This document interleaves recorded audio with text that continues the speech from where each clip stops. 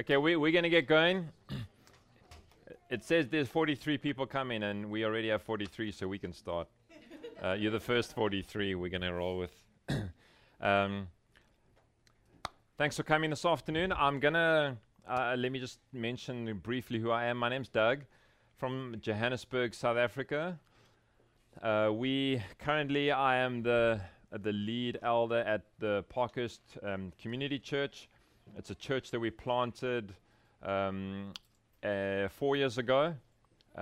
Quent and I, so Quent is in the back row there, and he'll answer any of the difficult questions later. We planted the church with some of our friends out of a church that I'd grown up in and come to faith in. And we've enjoyed a lot of God's kindness to our church. And we've been on a journey while we were still at that church, and now particularly as we planted this church in the whole in the whole area of life on life discipleship.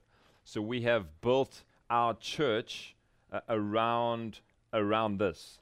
This for us is a big deal. So you'll hear pretty clearly as I'm going through how big a deal this is for us as a church, but also individually. And I know we only have an hour. I'm planning to be the first breakout that ends. You know, that's our goal. We're gonna, you know when you're in a breakout and you see the people walking past and you're still stuck there as the guys like slide after slide. I have no slides, so we're going out to enjoy the afternoon, and but we want to spend an hour or so, and I want to leave some time at the end for questions, because normally when I speak about this stuff, there's a ton of questions that come up. So I want to fly through some stuff. Hopefully my accent won't lose you. And then if you have questions, there'll be tons of time at the end for that. And I'll stick around for as long as you want to ask questions. So I want to ask you a couple questions just to get your mind going as we start.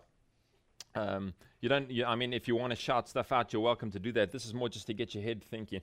If you were a church with very limited resources, some of your churches may be in that situation. Our church is sort of in that space. We're still fairly new. We're not like this place, you know. I mean, not many churches are like this, but if you had very limited resources and you could only do a couple of things as a church, what would you do?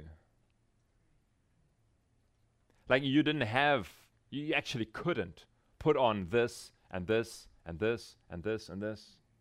What things would you say, we're going to do this, maybe three. You'd pick three things. Yeah, okay. Meeting together and preaching the gospel. Number one. Okay. Prayer meeting. A prayer meeting. Eating together. Oh man, I'm coming to your church. You're going to get people at least. Yeah. I would say building community and discipleship would be in that, and preach the gospel, and evangelism, Great Commission. I think you're to four already, but I wasn't counting. What I'm trying to get you to say, it's difficult if you only zoom in on three. I'm not going to take any more because I want to ask you the next question. Your current context, where you are now, what are your three best things that you do to move your people towards maturity in Christ? Yeah. You encourage them. Prayer. Missional community, Bible reading. Who does community Bible reading? Okay. That's probably our best thing. Yeah. Here's another question. So some of these questions I'm just giving them to you, and you can think about them later with your leadership team. They're provoking, just getting our minds going. If you didn't have Sunday, how would you move your people towards maturity in Christ? Would your church survive without Sundays?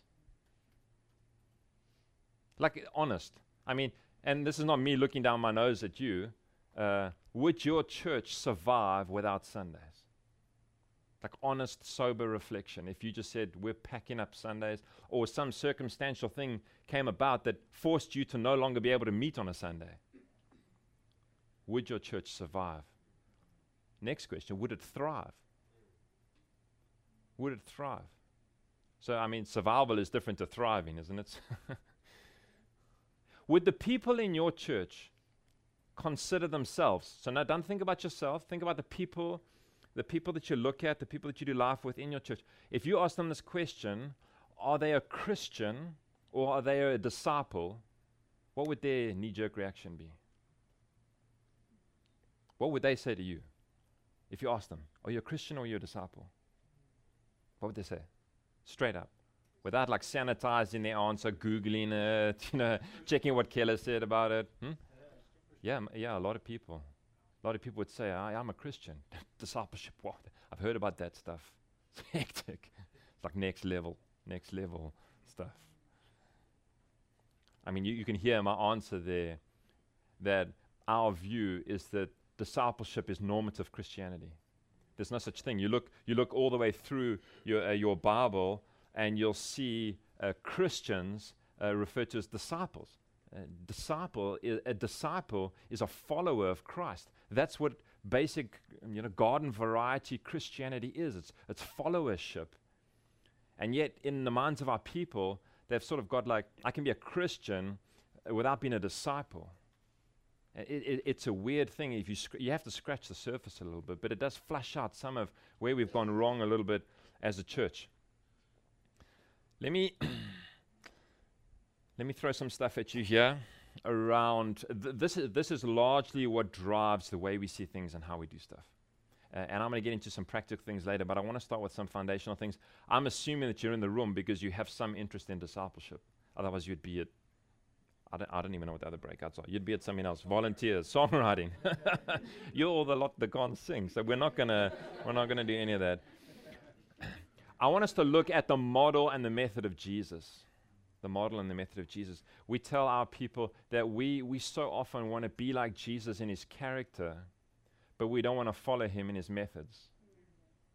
And it's probably because it's true for us and for many of the guys that we work with, it's probably true for some of the people that you love and lead. That we're all for wanting to be like Jesus in his character, but then when it comes to doing what Jesus actually did, that's like a whole nother story. We've got a whole bunch of reasons why we can't do what Jesus did, and why, and there's theological reasons, there's practical reasons. Christians, we're experts at putting and building elaborate systems to get ourselves out of simple obedience and following of a very simple pattern that Jesus put forward to us. We put it like this. We want to look at, have you got one of those fancy Bibles with the red letters? Have you got one of those? Red letters of Jesus? Why do we put those? We put what he said in red letters. And those Bibles are, like there you go. And it's like I'm reading the red letters now. Because what Jesus said is way more important than what he did. That's kind of what we have in our heads. That he taught these things, but what he did, we're not really that worried about what Jesus did. But man, what he taught, that's where the magic is. And I'm not against that. I mean, obviously, that's the words of the living God, absolutely.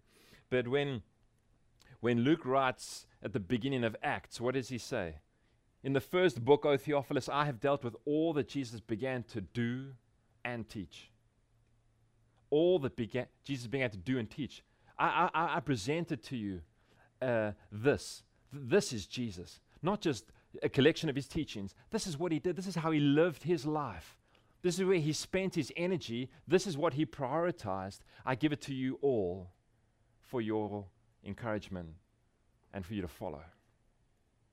We talk about Jesus modeling a life-on-life approach, and that's why what we call this life-on-life missional discipleship is actually the name that we've given it. So why did Jesus appoint 12 apostles?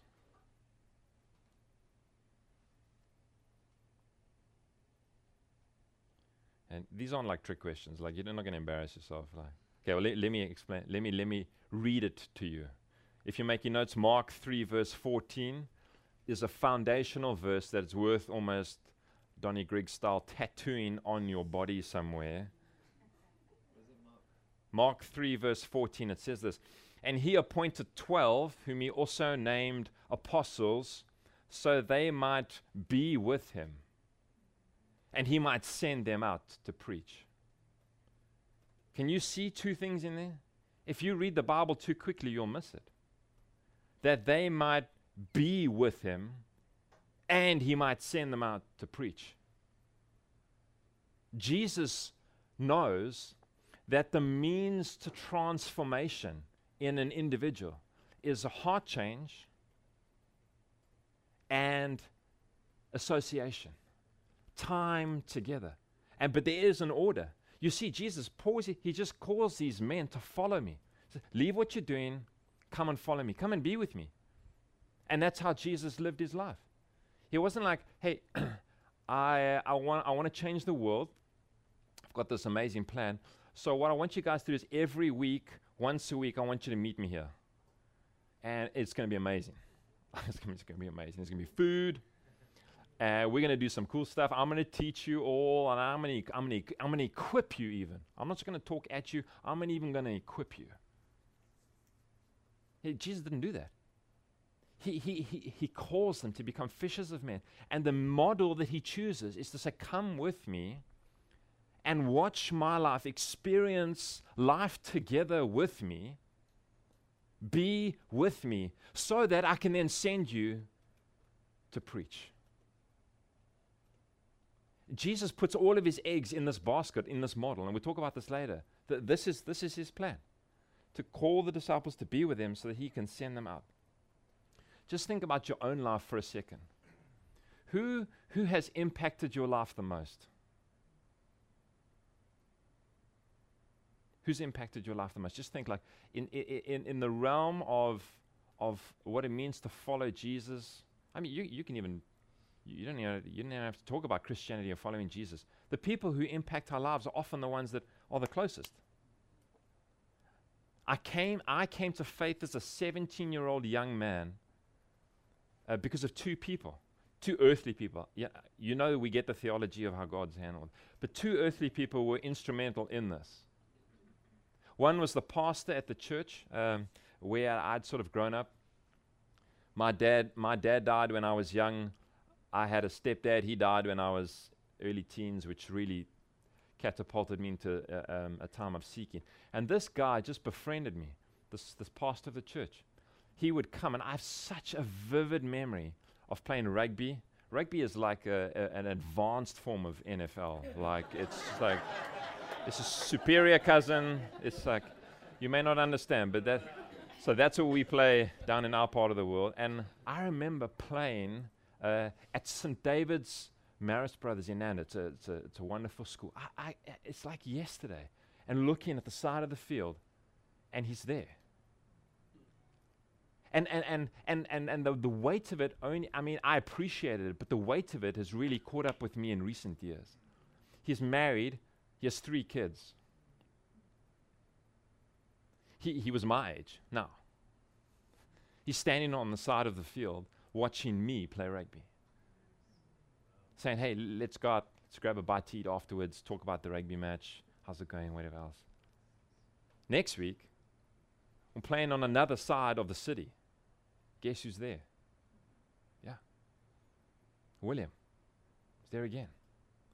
And I didn't understand this. I was like, why is this? I mean, I loved him, but I was like, I didn't understand. I was just like, I really appreciate it, kind of thing. And slowly but surely, him spending his life, he would go and visit me. He would just come past my house, pick me up, put me in the car, and we'd drive together. And I didn't think it was weird. I just enjoyed hanging out with him. But slowly but surely, him rubbing his life rubbing off on mine had such a formulating effect in the way I saw the world, and in ultimately in me coming to Christ. And there was another lady at our church who was a youth leader who just also made her life and her home open to me as a confused and angry young guy. And God used those people. It's the people that you spend the most time with have the greatest influence on your life. Yeah. So just think about your church for a second. The people that you want to influence the most, the people that you're hoping will just, how much time do you get with them? What does your diary look like as a Christian leader, assuming many of you are Christian leaders? Does your diary reflect what you ultimately want to achieve? You can't influence people without being with them. This is the model of Jesus. This is what we talk about when we talk about life on life. We start with Jesus. Say, well, Jesus, what did you do? Okay, you did this. 12 men. I don't know how you handled 12. I could only do 3 or 4 at a time. 12. Just invites them into his life. Does everything together with them. PJ was sort of touching on this a little bit earlier, or PJ or Ash, about the authenticity of it. Imagine the joy. I mean, we get some of the red letters of Jesus teaching. I mean, who wouldn't want to be at the Sermon on the Mount? I mean, your head is just as Jesus is talking. You know, amazing. I mean, we teach it. We make sermon series out of it. It's just like, there it is, there it is. But it must have been amazing to wake up in the morning, you know, and like you're looking around, you can't find Jesus anywhere. It's like, oh, he's gone again. Okay, who's going to go look for him now? I went yesterday. It's your turn. You know, like he's praying somewhere. We're going to go track him down again. You know, go and get him back. And what is Jesus like first thing in the morning? I wonder what Jesus was like tired. I wonder what Jesus like late at night, but cranky, you know, dusty, sweaty. People just pushing in on him. What was he like then? What was he like when the disciples were fighting amongst each other? What was the look on his face? What was the look on his face? You see, that's what you get when you get association and you do your life with people. You get to see all the in-between bits. And that's one of the temptations for us as Christian leaders, is to disciple people in our best space. It's like get them into a confined setting, and man, they get the best of you. You're prepared, you're giving them this, you're talking about your life. You're saying, I do this and I do that and I, blah, blah, blah. And they never get to see it, they just get to hear about it. And we can put forward our best foot, you know. I could tell you the biggest load of rubbish about my life here. And you would leave thinking, Doug is amazing. You know? You come back to my house and ask my wife and my kids and the guys I'm discipling, what is Doug really like? You know, on day in and day out when he's tired and grumpy. First thing in the morning, what's Doug like? Later down, what's Doug like? Yeah, they get to see this in Jesus. And they get to see, okay, and that rubs off on them. Yeah, I would agree. And you just look at the scriptures and how much they don't get, how confused they are.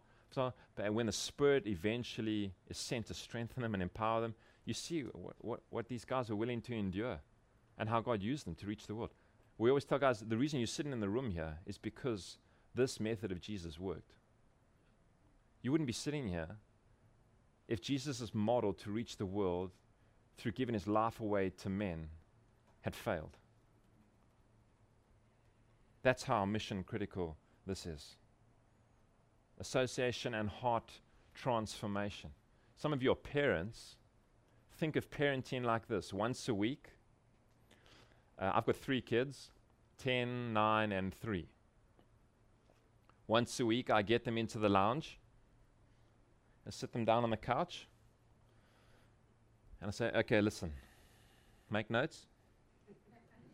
This is going to be amazing. Make notes, kids.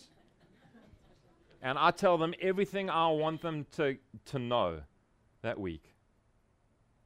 Download it. I use stories, illustrations, puppet show. Man, I shoot the lights out of that hour. It's memorable stuff. Okay, right, good. Now you know what to do. Go and do it. See you back here next week. Same place, same time.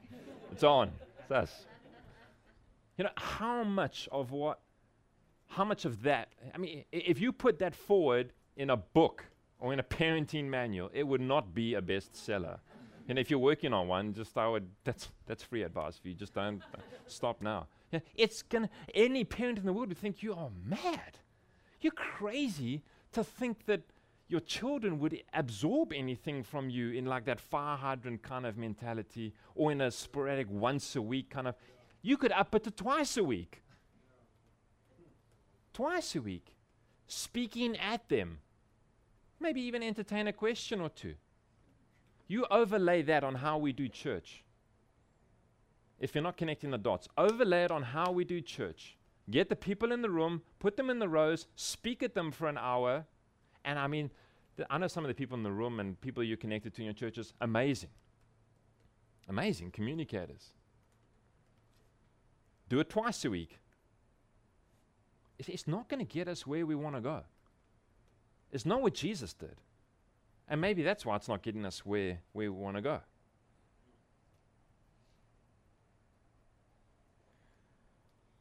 If you're making notes, write this down. Jesus did not come with a plan B. Jesus didn't come with a plan B.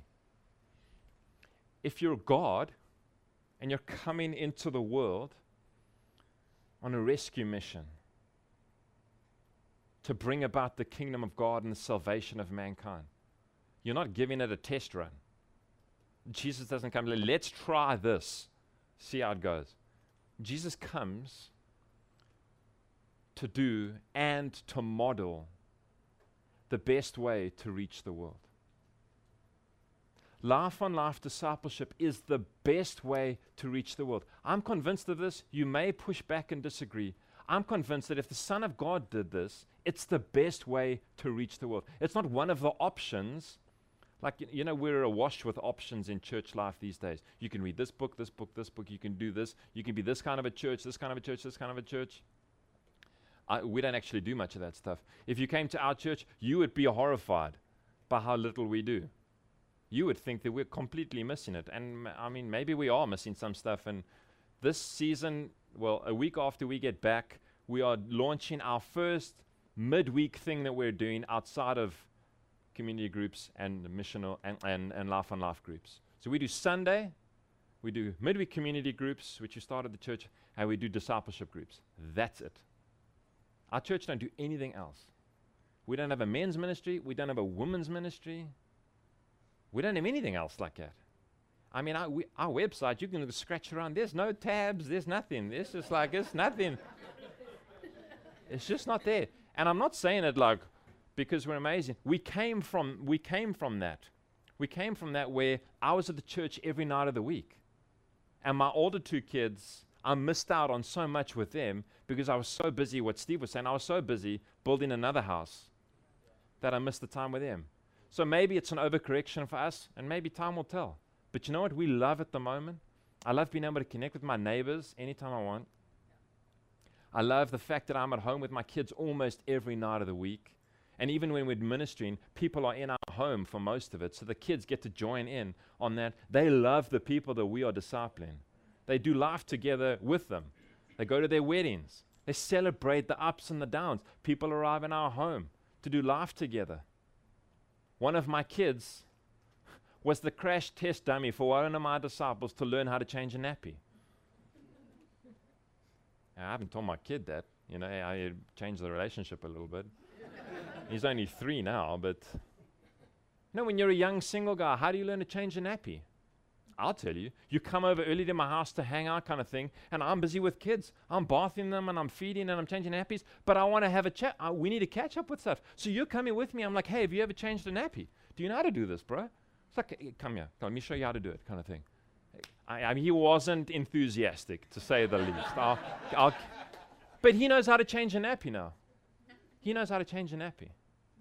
When you do life with people, all strange kinds of things happen. And I'm not saying that I'm just giving you an example that the guys that I disciple, the ladies that my wife disciples have seen my wife and I arguing in our house. And they've seen us reconciling in our house in front of their eyes. Not because we're perfect. We are having a proper argument. We don't have many, but we were at war. We don't shout. We're not Mediterranean. There's no screaming and stuff, but we were firmly disagreeing with one another. But they're in our house kind of thing. But they know, we're not pausing everything while you're here because life is happening. I want you guys to see, they've all got married, except the one guy, and the other girls, they all got married. While in the first round, the first 3 years that we had some of these guys, I wanted them to see, it's like, when you get married, I want your eyes wide open. Not this we're never going to fight. No, that's not going to happen. You're going to fight. And when you fight, this is how you resolve. This is how you love each other. This is what a pastor's house looks like.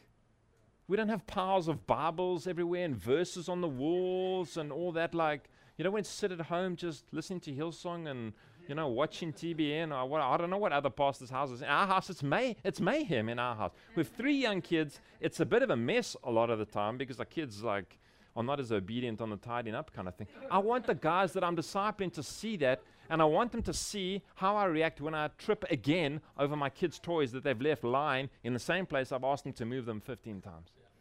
I want them to see what's his reaction there. Okay, how did he then deal with the kid then? How did he then notice that I was there? What did he say to me? How does he get the gospel? Because if the gospel transforms all of life, I want to see what life looks like as the gospel's working out in this guy's life.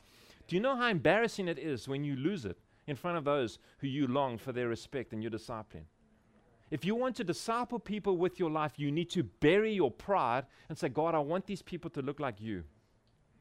And I'm willing to open up the floodgates of my life so they can see and lift under every rock. And it's going to take you can nod and nod until you look like an absolute pauper in front of them. You don't use that phrase here, probably. But anyway, it's not a good thing. You look like an idiot. He models the best way. Let me give you briefly a definition of life on life mission or discipleship, and then I'll talk about what this actually looks like a little bit. Here's the definition. Laboring, and let me say this. I'm not brilliant with notes. Quint is much better with notes. We have copious notes and documents and all these kinds of things that we can send you. We can send you things to read. We can send you stuff to look at. We can direct you to a million different things. So if you miss much of what I'm saying here, all you need is our email addresses, and we will help you as much as we can and share with you what we've learned. Here's the definition that we work with. Laboring in the lives of a few with the intention of imparting one's life, God's word, and the gospel in such a way that they become mature and equipped followers of Christ, committed to doing the same in the lives of others. Say it again. Laboring in the lives of a few with the intention of imparting one's life, God's word, and the gospel in such a way that they become mature and equipped followers of Christ, committed to doing the same in the lives of others. Let me just double click. That's a phrase that a lot of the young guys in our church use. They double click on things. I'm going to double click on a couple of the words in this. Laboring. If you want to commit your life and your energy to discipling people, meaningfully discipling people, it is going to be hard work. It is going to be hard work. It's easy to give the appearance of busyness in ministry. And it's easy to get busy doing the wrong things in ministry. So you can be busy, but if you want to be effective, I would say that you need to labor in the right areas. And this, I don't want to sell it to you that this is just like easy. When you want to see Christ formed in the lives of a few people, man, it has caused me more heartache, tears, stress. It's been tougher. It's been draining and taxing. It's been exhilarating and life-giving and, soul rejoicing stuff on the other hand, but it has also been hard work. In the laboring in the lives of a few. In the lives of a few. This is why when we talk about life on life missional discipleship with people, a lot of people will give it a good hearing, think that's a great idea, but the context that I'm in, man, we've got tons of people. I don't want to entertain something that's just going to handle a couple of people. It's like, I need a program that can fit a lot of people in. It's like, well, then go find something else. I don't know. We can't help you with that because all we know is Jesus investing his life in a few for a long period of time, with the multiplier effect kicking in as they then pour their lives into the lives of others. And then those do the same, and those do the same. You can't do everything with everybody. And for Christian leaders, prioritization is probably one of the things that we're the worst at. And I would challenge you, if we were to now throw up one of your diaries on the screen here, any one of us randomly, what does your week look like? And how does that then reflect your priorities as a Christian leader? I can say that to you because I've done the hard work of this. I've been a pastor for, 20 years. And I wasted so many years. It's a regret of mine. It's a grief of mine that I wasted so many years of ministry, running around, doing things that I thought were a priority, but they weren't. And to be honest with you, there's very little to show for those years. There's very little to show for them. And you know, as Christian leaders, we're really good at talking a good game. If you had asked me in those years, who are you investing in? Who are you discipling? Who are you pointing to? I would have run off a few people's names to you. Say, this guy and these people, whatever else. You know, because in my mind, I'm thinking, I have coffee once every 2 months with that guy, and I had a casual chat with that guy, and I'm sort of reading the Bible a bit with this guy. And now if you ask me who are the men that I'm discipling, I'm pouring into, I'll give you the names. You then go ask them. Say, what is your relationship to Doug? Is he discipling you? Say, yeah, he's discipling us. There's a relationship of discipleship. We're not following him, we're following Christ, but he's helping us get that, and he's shaping us in this. I want to caution you, if you're one of those Christian leaders who's just busy, you're running around, you're flitting around all over the place, having a coffee here and a coffee there, stop that stuff. Get a few. Pray for a few. Pray for a few and bury your life in them. And let God take care of the results in the years to come. We started our church and we grew quickly. By God's grace, we grew quickly. And I went on a trip to Brazil. And I had a lunch with a pastor there who's much further down the road than this on us. And he doesn't speak English. So his wife does. So everything's conversation through his wife. So I'm busy talking, and he's asking about the story of our church, and I'm telling him, and I'm rejoicing in the wonderful grace God's shown our church and how quickly we're growing and everything. And he's sitting there. We call him Shrek. He looks exactly like Shrek. You know Shrek from the... Yeah. Sitting there, nodding away there. See, you know, whatever else. And his wife's busy talking at a mile a minute, translating there. And he lets me just talk and talk and talk. And then he stops. He says... Then he starts talking. No, I don't understand anything, so I'm now looking at the wife the whole time. I'll give you the summary of what he said. If you carry on doing what you're doing now, in a few years' time, you're going to be leading a church that you don't want to be a part of. I'm thinking, I've just met you. This is our first lunch. You know, I'm thinking he's going to be rejoicing with us, and he's going to be impressed with like how quickly our church has grown and the stuff that's happening. Or whatever. He says, you're not going to want to lead that church. He says, you're going to be a mile wide and an inch deep. You're going to have no depth in your church. You're going to have no leaders drilled deep down there. You're going to have no people in your church, listen to this, equipped, mature and equipped and ready to make disciples of others if you carry on doing what you're doing now. I mean, the conversation picked up from there and got a bit more jovial and whatever. But for me, it was a life-changing moment. I came back from Brazil and we changed things. I said, I don't want to lead a church that I don't want to be a part of in 5 years' time. I don't care how many people God gives us. I don't care if we stay the same size. I don't care if our numbers go backwards. This we will do. We will give our best energy and pour into people to see them become mature and equipped, disciple makers. That's what we're going to do. And when we measure things at our church, we don't count attendance at our church. We've just started doing it about 2 months ago. About half the time the guys forget to do it. We don't do head counts. We don't measure things. We only measure one thing at our church. We measure how many people are in life-on-life groups and who is on what trajectory to become a mature and equipped disciple maker. Because you do something in your church, you get tons of people. You do something else and they all leave. I mean, you've all been in church long enough. You give them free food, they arrive. You stop the free food, they leave. You get a smoke machine, people come. Smoke machine breaks, they leave. You get a cool band, they come. Band member leaves, worship leader is miffed with you, leaves, people go. I mean, Sunday attendance is, what is Sunday attendance? It's nothing. Even community group attendance, people come and it looks like there's activity. But what are we called to do? What is Jesus' instruction to us? Go into all the world and what? Make what? You make disciples. Who can then make disciples? Who can then make disciples? That's a very clear instruction. So for us, we're terrified that we're going to stand before him one day and say, right, I gave you this responsibility as a shepherd over these people. What did you do with all of them? How did you equip them? What were you doing with them? And where were you investing your time? And for us, we're driven by this. We're obsessed by how do we help people become mature and equipped, not just disciples, but disciple makers. We want to equip them not just to say, I'm following Jesus, but I'm able to help others to do the same. I'm equipped. I know actually how to make a disciple. In my previous church, we had an elder team, and I remember the meeting. And somebody said, I've got a couple of the young adults who are looking to be discipled.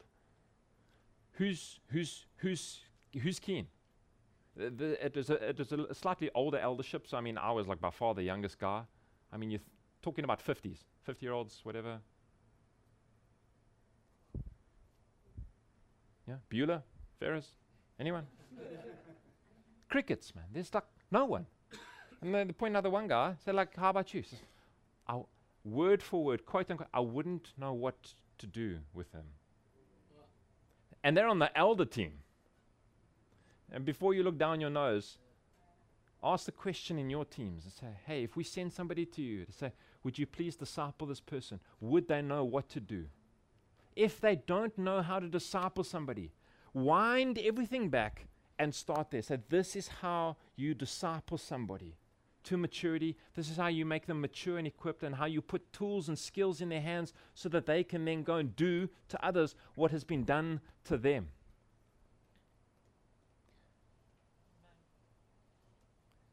I'm not going to go into all the other words. Imparting one's life, God's word, the gospel, those are the things that we use. We want them to become mature and equipped. Mature and equipped. We don't just want a gun for maturity. We feel like maturity without equipping, there's something, it's a bit like weird there. I think a mature person is equipped. That's our instruction. That's our job that we've been given by God, to equip the saints for the works of ministry. Not to do all the works of ministry, but to equip the saints. We tell people at our new members class, if you judge us, we get the leaders up front and say, if you judge us as the leaders by anything in this church, this is what you can hold us accountable to. Did we equip you for the works of service that God has called you to do? We don't want to hear that you don't like the music, and don't send us those emails. We're not going to read them. If you want to send us an email, say, you're not equipping me for the works of service. Okay, you've got us. We'll make changes. We don't want to hear about anything else. I mean, I'm overstating the case, but we actually don't. We delete those other emails, but we take seriously the other things. So what does this look like?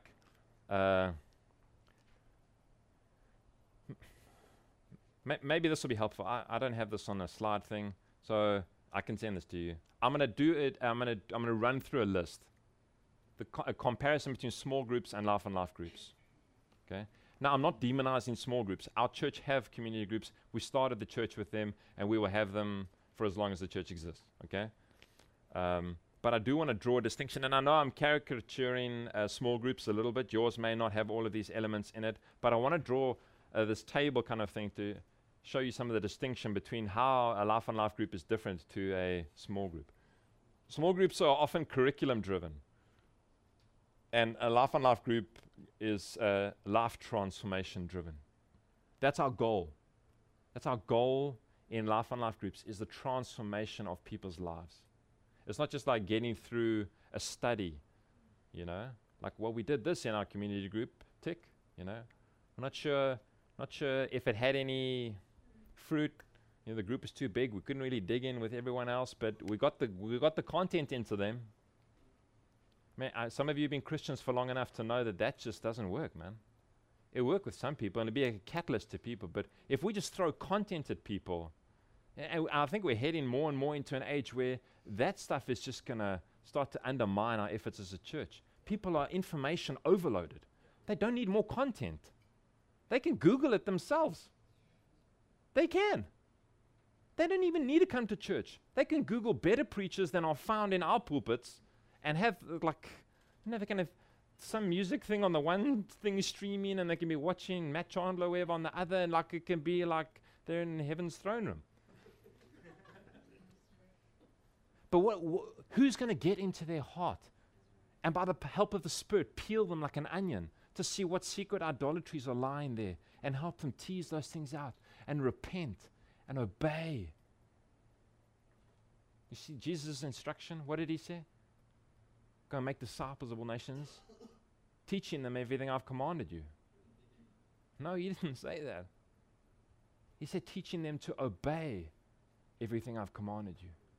You don't just teach people what Jesus commanded, you teach them to obey. That is very, very different. It's very, very different. It's easy to teach people what Jesus said. Now to teach them what does obedience look like in your life in this area?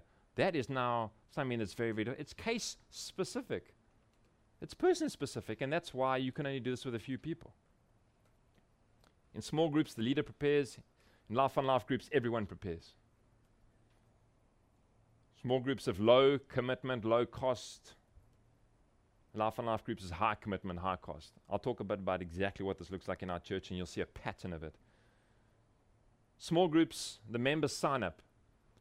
In Life on Life groups, it's the disciple select. This is a selection process. In our church, you cannot sign up for Life on Life missional discipleship. We don't advertise it from the pulpit. You will come to our church for months and you'll never hear any mention of it.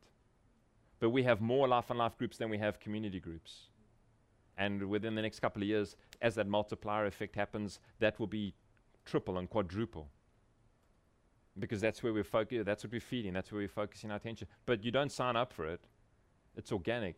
The disciples didn't like put their name on a clipboard thing and say, Jesus he prayed and he selected. He prayed and he selected. So we don't have people signing up for it. Small groups focus on teaching, prayer, care, share. And Life on Life groups, we focus on truth and equipping, accountability, mission, and prayer. Those are what we call transformational elements. I don't have a lot of time to get into that. Maybe it'll come up in the questions. The sizes are between 8 and 25 in a small group. Our Life on Life groups are between 3 and 6. We strongly discourage people from taking on board more than 4 or 5 people.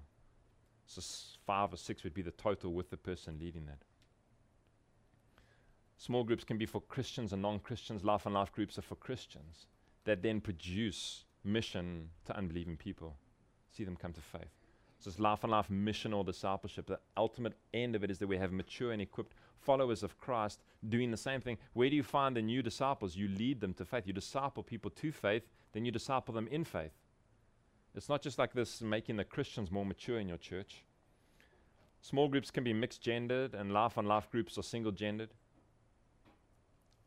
In a small group, the leader is often like a teacher, and in Life on Life groups, the leader is a discipler. And teaching is not discipleship. In small groups, there's a missional expectation. And in Life on Life groups, there's missional experience. We get our groups equipped and trained, and they do mission together. Get them out on the streets, out in wherever, with their unbelieving mates all around, doing things together, longing, praying together that God would save our friends and those who we are focusing on. Small groups can meet for as long as they want. I've been a part of a church where the group was so excited that they'd been together for 10 years, that group. 10 years. They wore it as a badge of honor. I'm like, wow, that's a long time. They're like, we are tight. And I'm like, I can believe that. 10 years will do that to you. It's like, so who's joined this group in that time? Yeah. I think he may have joined about 8 years ago. But since then, it's sort of like been on lockdown, it's been them. I think that's crazy. But that's just me. Life on Life groups meet for a maximum of 3 years. So my wife has just finished a 3-year cycle with her girls. She's walked them through, so the one girl won't be starting her own group. She'll be dovetailing into another group, but the other 2 girls are starting their own groups. She's been walking them through, discipling them and helping them, coaching them through selection and how to start their own groups. And now she has started, so while she's still doing that, she's now started her own group with another 4 girls kind of thing. And that's what we do. We just cycle those things. So when it gets to the end of a 3-year cycle, we don't just say, you know what, this is so cool. This is so cool. And you know what? 2 of the girls had a real struggle with it. The one girl really struggled with it. She called my wife 2 weeks ago. They went out for a coffee. She was just like, I feel like you've abandoned us. Say, well, there's not much I can do for you. I've given you 3 years of this. And there were other competing things, and I think God really graciously helped them to see things and get on the same page. But if you just keep things, if you let disciples drive how long you stay together with them, you may just be with a few people forever, because they'll just take and take and take. And the idea is that they would multiply. Okay, I won't go into any more. I think you're getting the idea of the differences. We love small groups. We just, in our church, we say we drive different cars for different purposes. So we're very clear on what we want our community groups to achieve. And we've gone a little bit on the prayer, care, share, teach kind of vibe thing. So it's a great front door. Anyone can go. Non-Christian can go, and they feel fairly comfortable there. They're pretty big. We have a process to plan to multiply them, all of that stuff. And we're always going to keep them going. But our view of what we actually want these groups to do is very different to what we want Life on Life groups to do. And one of the learnings that we had is that because we were so juiced about Life on Life, at one point we tried to get one car to do both things. And it was a mess. It was a mess. We had guys wandering into our community groups, because we structured the community groups along the same kind of vibe that we do for the Life on Life groups. And we had like unbelieving people, non-churched or brand new Christians wandering in. And we're trying to take the community groups to the depth that our Life on Life groups are going to. So people are coming in, and we train guys on how to ask the right questions to pursue the heart, to help people, to lead them in repentance and confession and really gospeling people. That's deep kind of heart kind of work. You bring somebody in like that, and they're like, hey, they're expecting a bit of chit chat, some food, a little bit of Bible study, going around the circle, pray for this, and this one's cat, and this auntie is going to hospital, and whatever else. And that's what people kind of expect in it. And suddenly you've got somebody pursuing somebody's heart and flesh, and they're like, what have I wandered into here? I'm out of here, this is too hectic for me. And we found that trying to do everything with one car was killing us. So we've got different cars that do different things. Let me pause it there. Let me pause it there and take some, I think I've just waffled on for ages. I'm sure you have some questions maybe about, well, I don't actually know what questions you have. So, do you have any questions? Yeah. Oh, okay. You have a question. With married couples, so your wife is meeting with some women, you meet with some guys. Is this like young adults, or if there's like a husband and a wife, would you take the husband and she takes the wife? It depends. In our last group, I took a husband and my wife had the wife. But it's not a... And different groups that we've had, particularly in the previous church that have carried on with us, they've got one where the husband and wife have decided to only go for husband and wife couples. So they get like 3 or 4 couples in, and then they split like that. And that works for them. We don't really go with that. We sometimes have husbands and the wife is not involved in anything. We have the wife and the husband's not involved. Some of it is life stage. Some of it is availability. We have a very clear process on how you go on selecting people, because it's quite intense. So it looks like this. It looks like a weekly gathering in our home. Some Monday nights, there's in our home 2-3 hours focus time. They've done homework preparation for that thing. They've been answering questions. They've been in the Word every day, ready. And it's not just like memory verse kind of stuff. It's like asking things, a curriculum if you want. That's a very strong word for what we're doing. But they come prepared, and the leader's prepared, and we engage in stuff. And so that's a fixed formal time. And then out of that, we're prioritizing. So the discipler is thinking of formal and informal time as well. So those are the categories. We have fixed together time. Then we have formal time, where I would, one-on-one formal time, where I would approach one of my disciples and say, let's go out and grab some coffee. We need to chat about something. And I have in my mind something we're going to talk about, or they have in their mind something that's fixed. There's a formal aspect of what we're going to do. It's either come up out of the group time. It's like I realized that this person... so here's an example. We have, in some of our groups, we have guys who don't know how to have how to spend time with God on their own. They just don't know what to do. So it's like, okay, you don't know how to do that? Okay, good. We're not going to necessarily bother with that in the whole group, because maybe the other guys are just flying in that area. One-on-one. So Owen doesn't know how to do that? Okay, one-on-one. We're going to sit with Owen. Okay, cool, man. This is how we're going to do it. I'm going to have a quiet time. quiet time. I hate that term, but anyway, I'm going to have a quiet time, and you're going to watch me and make some notes. So I have a quiet time, and I'm trying to pretend like Owen's not there. I'm singing, less singing than normal, but singing, reading, praying, thinking, trying to fast track a bit. It's okay, Owen, what do you think? It's okay, okay, cool. Next week, we're going to do this together. So you prepare one or two things, I'll prepare one or two things. We're going to tag team this. We get together, tag team it. What did you think? How did that go? Good. Yeah. Next week, you're going to do it. I'm going to watch. So you come, have your quiet time, make some notes. I'm going to give you some coaching, some help kind of thing. Hey, and in the midst of it, maybe out of that, what we try and do with our guys is we ask them to commit to a 21-day challenge.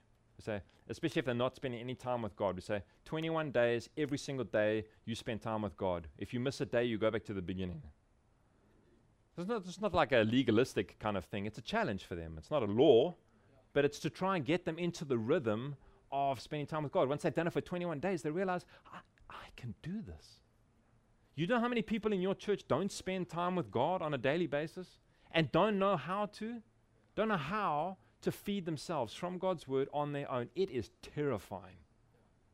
So we high prioritization that. Get them into the word, teach them how to do that. So that would be like an example of a formal time, and then there's informal.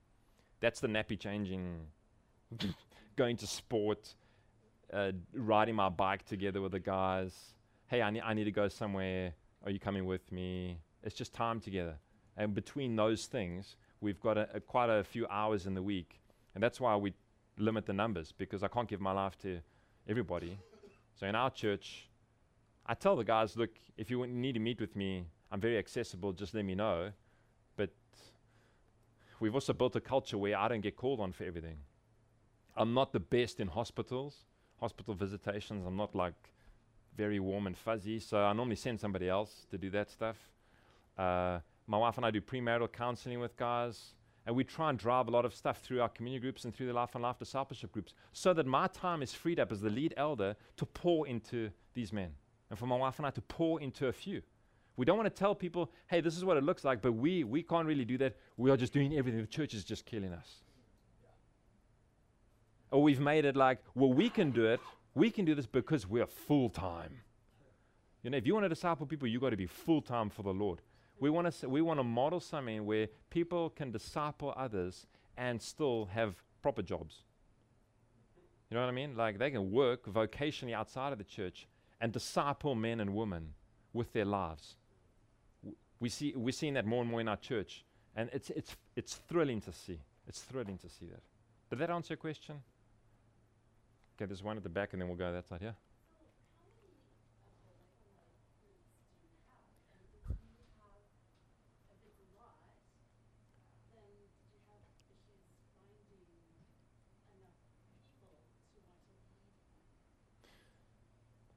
I think your question was how many do we have, and did we struggle to find enough leaders? Is that what you said? Okay, so yeah, so yeah, it is. So we're just at the point now where our Life on Life groups have overtaken our community groups, like I said. But remember that we're not trying to find a leader to do something that they have never experienced themselves. So all of the leaders of our current groups have been discipled. So that's the whole plan, that you get shown how, so you do to others what has been done to you. So we don't just say, hey, who wants to disciple people? When you start this in your church, when you start it, and when we've helped a few churches get this going, when you start it, it is a bit of that. And we start normally with a senior leader and with some mission-critical woman. You need the senior leader or leadership team need to be on board with this, and you need some godly, mature women. Otherwise, this thing will be dead in the water in your church, because it'll either just, the leaders won't be bought in, or you'll just have a thing for guys. Okay? So you need both men and women, and you need the senior leadership invested in on this. And then we start with those guys with a group. Sometimes we say to them, just do, with this crowd, you'll only need 6 months with these guys, because they pretty much get it, but you want them to catch this. This is caught. It's not so much taught. That's why we talk about thinking big, starting small, and going deep. Think big. Think about your whole church involved in this. That's what you want to see happen. But start small. Start small. And go deep with a few. Go deep with a few. That's why most people just toss this to the side. They're just like, this looks like it's going to take quite a while to get going. Yeah, we need we need something yesterday. That sounds cool, but I need something now, man. And we've just learned the hard way, man, that flash in the pan stuff, we're just not interested in it. We're willing to go slow so that one day we'll see this multiplier effect kick. And we're starting to see the little blossoms of it. And I mean, it's thrilling for us, even in the small numbers we have now.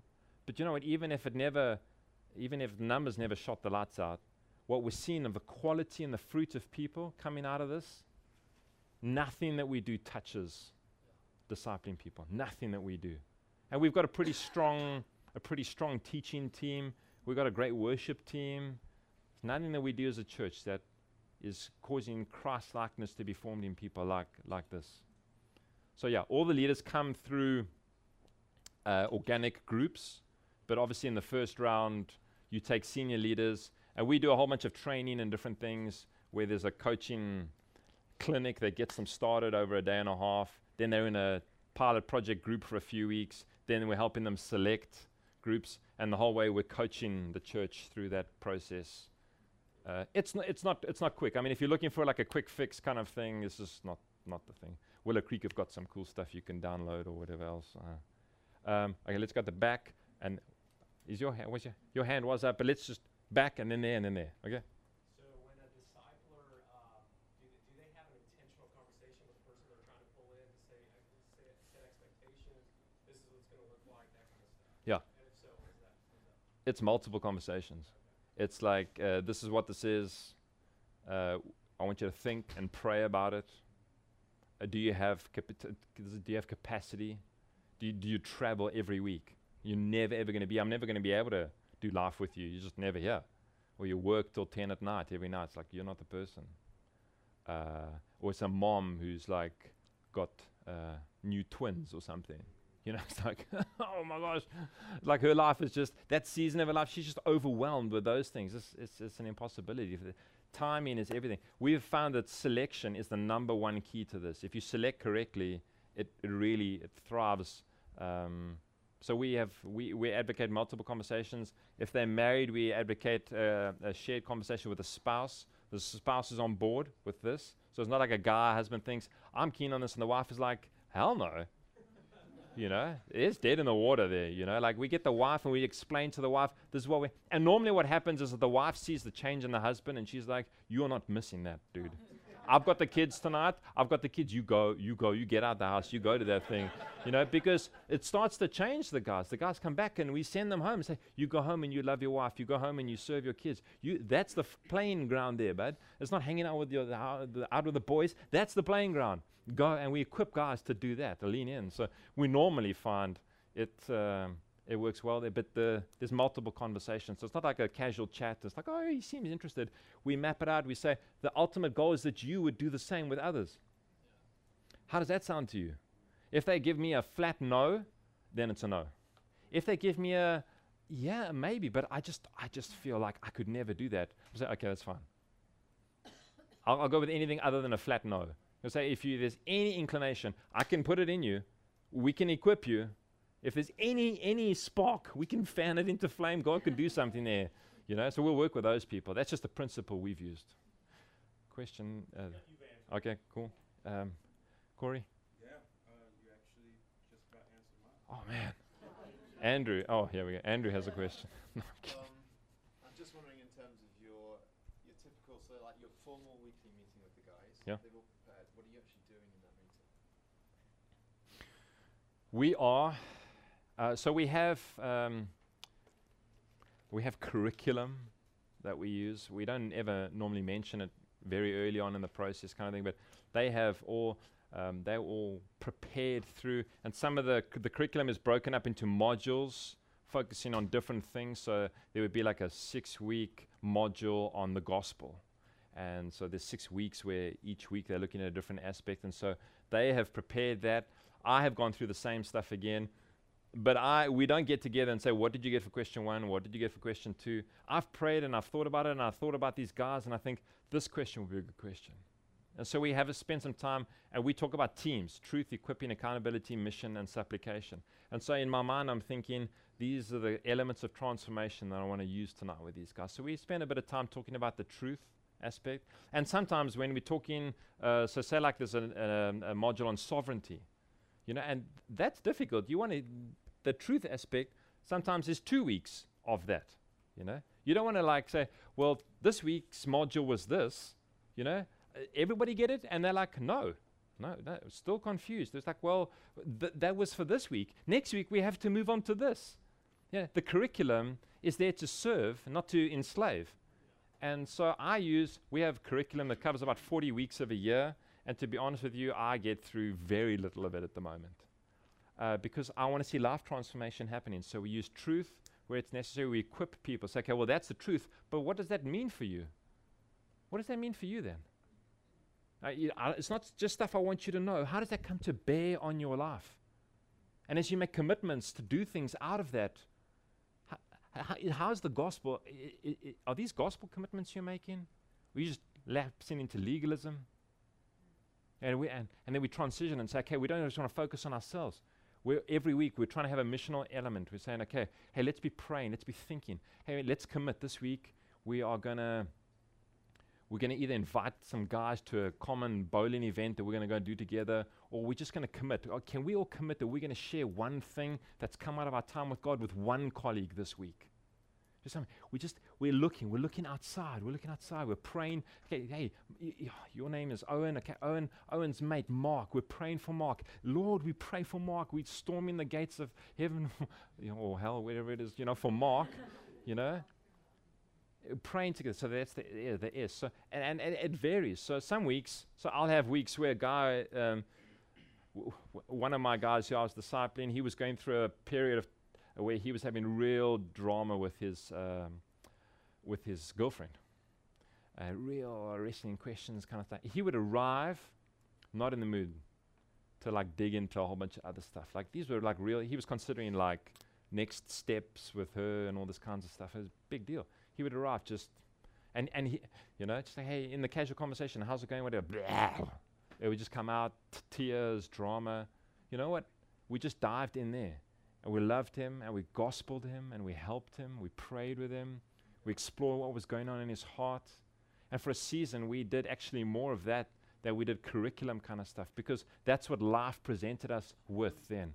Another night, a guy's grandfather died on the day we were meeting. He arrived, he loved his grandfather. What did you think we did? If you're so wed to curriculum stuff, you'll just kill people. The curriculum's out the window. Sometimes we get halfway through curriculum and you just feel like the Spirit of God is just saying, phew, here it is. This is the guy tonight. One guy's just stuck on something.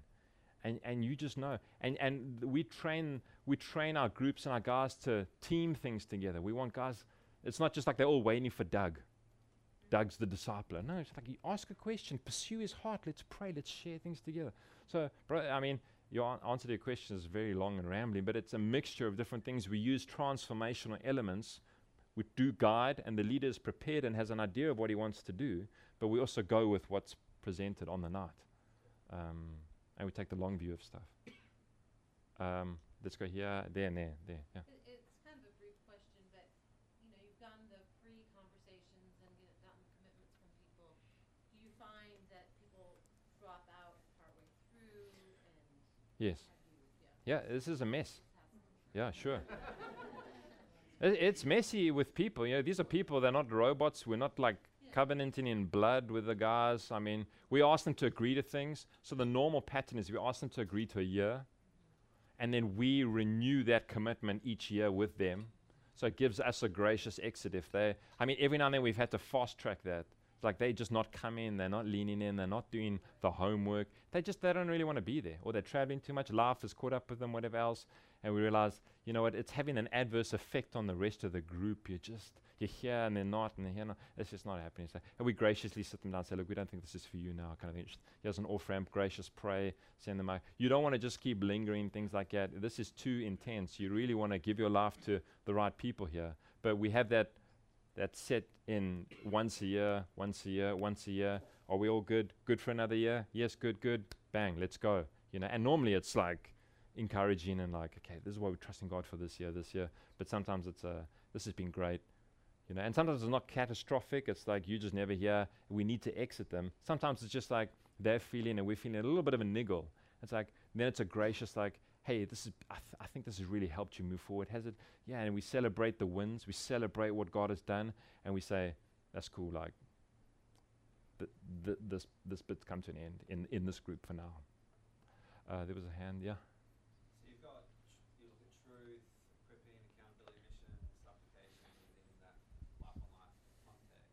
Apart from being a place where non-Christians can come, why else do you do community groups? Well, the community groups have a more shallow feel, if you want. Like, unbelievers can come in there and they can take more people. They can multiply much quicker. Yeah, if a new person comes to our church, you know, we say, hey, sign up for a community group. You can never sign up for a Life on Life group. It's just never going to happen. And so we have very, not thin, that's the wrong word, focused aims. So it's prayer kish, it's a place of connecting. We do want to encourage our community groups to do mission together, but maybe your community groups are different to ours. It's tough to get them all just like fired up for mission together. We find that when we want action to happen, with the people who are the action people are the guys who have been intentionally discipled. That's what we see happening. I mean, I think there are other models that are working definitely better than ours, but we just see, okay, that's good for that. This is good for this. So. Yeah, another one at the back. Let's take two more. We are going to be the 3 o'clock people. Okay.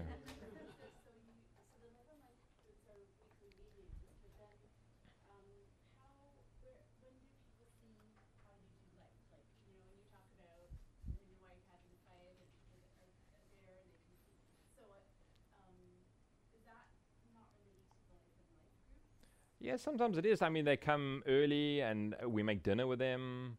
They just randomly arrive at our house. Yeah, I mean, every situation is different, and your context may be different. We have couples, you know, they babysit for us and you catch up. What you're wanting is to have an open home and an open life, and to actively, so they can just burst in on it within reason. I mean, I'm not saying you're just like, hey, you know, you have no boundaries at all. But you're also trying to be intentional and redeeming your rhythms. So if you're doing this, you're doing it with more intention. You're doing that, you're doing it with more intention. So they can see more than just what they see in a formal meeting. They can see the rest of life together. So we try and drag out times together. I don't want to oversell that, like, these guys are always in my home and like they're basically like squatters there. That's not the case. But we do try to stretch out the time. If I'm watching the rugby, I don't want to watch the rugby on my own. I mean, that's just a sad thing to do, pretty much. So I'll just and they may not always be able to. They may not want to necessarily. But you know, there's a large relational connection that happens when you're pouring into 3 or 4 guys, and you find that you do just end up doing a lot of life together. Sometimes you're in their environment. Sometimes they're in your environment. You're meeting their friends. They're meeting your friends. It's a mixed bag. Yeah. I wonder if you could just give us a taste of like some of the change you've seen in a couple of guys, like what impact it's had on them and they then on the church, perhaps. Yeah. I'm trying to think. So we have one guy, this is an encouraging story. Quent discipled this guy in his first round of guys, or second round. He is now on track to become our first marketplace elder. So years ago, he came to faith. When did he come to faith? About 7-8 years ago? 7-8 years ago, he came to faith, met and married his wife in the church, which was wonderful. And we've just seen this guy maturing, got into a Life on Life group with Quent and a couple other gents, and just catapulted in weight and maturity. And now he is leading his own Life on Life group, second time around, and just pouring his life into men. And he's got young kids. He's got a young kid. He doesn't have 2 kids yet. They're trying to have a second kid, just moved house. The guy works long hours and stuff, but he's so intentional. Just to see how this has gripped his own heart in terms of what it did in bringing about Christ-likeness in him, that he's happy to prioritize his time to give his life away to others, and how it's helped our church. And now, so much so that he is the first guy we are considering praying in as an elder. And we look back down the road with him and we just think, what were the things that really accelerated this guy? You know, and we've got a couple stories like that. We've got one guy who I discipled who, to be honest, he would have wrecked his marriage if he had stayed in a community group. He would have wrecked his marriage because of issues of pornography and a whole bunch of other things. It would have been a train wreck. And when I say it's messy, it is messy. Discipleship is messy. When you deal with things like that in a group with guys, it's a mess. But graciously, week after week, hour after hour, the grace of God came to bear on this guy's life. He's in our leadership development process now. His wife loves him, and he loves his wife, and God has been so kind to them. And I can't trace it outside of the grace of God and the work of the Spirit. I can't trace it to any other interaction rather than me, just even when I didn't feel like it. And I'll be honest with you, all truth told, I didn't have a lot of hope. I didn't. I did pray with as much faith as I could muster, but it was such a mess. I was just like, hey, God, like, let me pour in what I can into this guy, and you do the rest. And now he's on our eldership track as well. You had your hand up. Yeah, just some stories. I'm into a third generation process, a third set of guys. That first set we were speaking about, we were at another church when we started this journey, so we just brought it into the church. And interestingly, of those three, but nothing special about me, it's just those guys that we discipled all find themselves in our leadership team, how to become elders or in leadership process. So it just moved them from regular church attender, suddenly they're in eldership leadership well, just because we spent time together over a period of 2 or so years. And nothing special about me, it's just that there's something amazing about witness. Just to do this track of God, walking in Garden of Eden with Adam and Eve, because you track the witness. He wanted to be with the nation of Israel by the cloud and the fire, and just Emmanuel, just this witness. So that is just, for me, it's just been one of the greatest things I've seen is those three guys all in our church plant. When we said we're going to plant a church, they were like, that was just awesome to see. And now they all significant leaders and influencers in the church. They would not be doing that if it wasn't for a life of love for all. On the flip side, the second generation guys that I invested in it was a disaster. I got super confident because I thought I could do this well, because I saw what happened, and I threw all the principles of selection out the window on sovereignty and prayer, and I felt pressure from my sister-in-law to disciple my meeting time brother-in-law, and my wife's best friend's husband, because he made good craft beer and he was a real cool guy to hang around. And we didn't make it in the first year. It was a disaster. By God's grace, it's our third time around now, and I think of Al, divorced. He was the first guy I met when I became a Christian at the old church, and then we lost contact, he moved away, got divorced, his life was a mess. Somehow he found his way back to our church.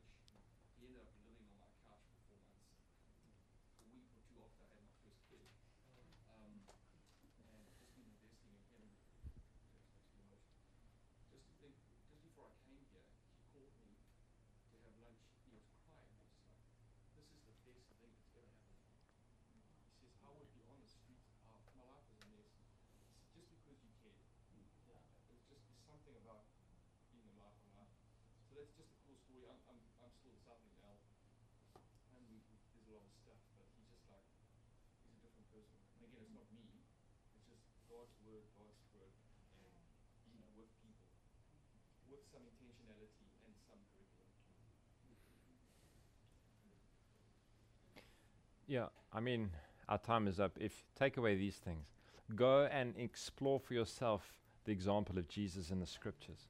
And remember what I said earlier. It's not just that we want to be like him in his character. What did he do? What did he do? And what are we doing? You only get one shot at life. And I mean, the older I'm getting, it feels like it's going quicker. I don't want to waste any time. I don't want to waste my time in ministry.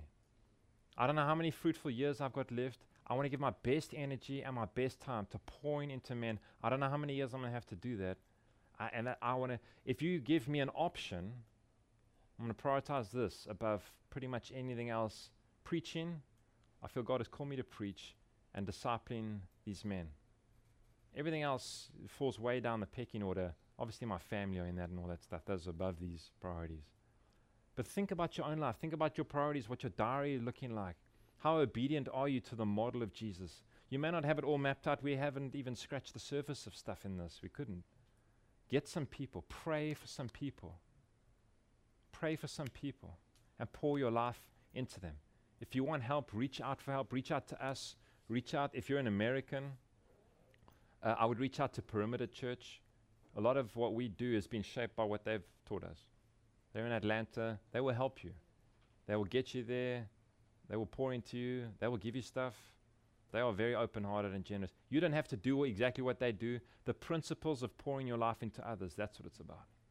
And I pray, let me pray as we close, that you would see the same kind of fruit. You would have the joy of discipling others. I know I've made it sound a lot like hard work, but I miss my guys when I'm not with them. I love them. I love these guys. They are a treasure. Let's pray together.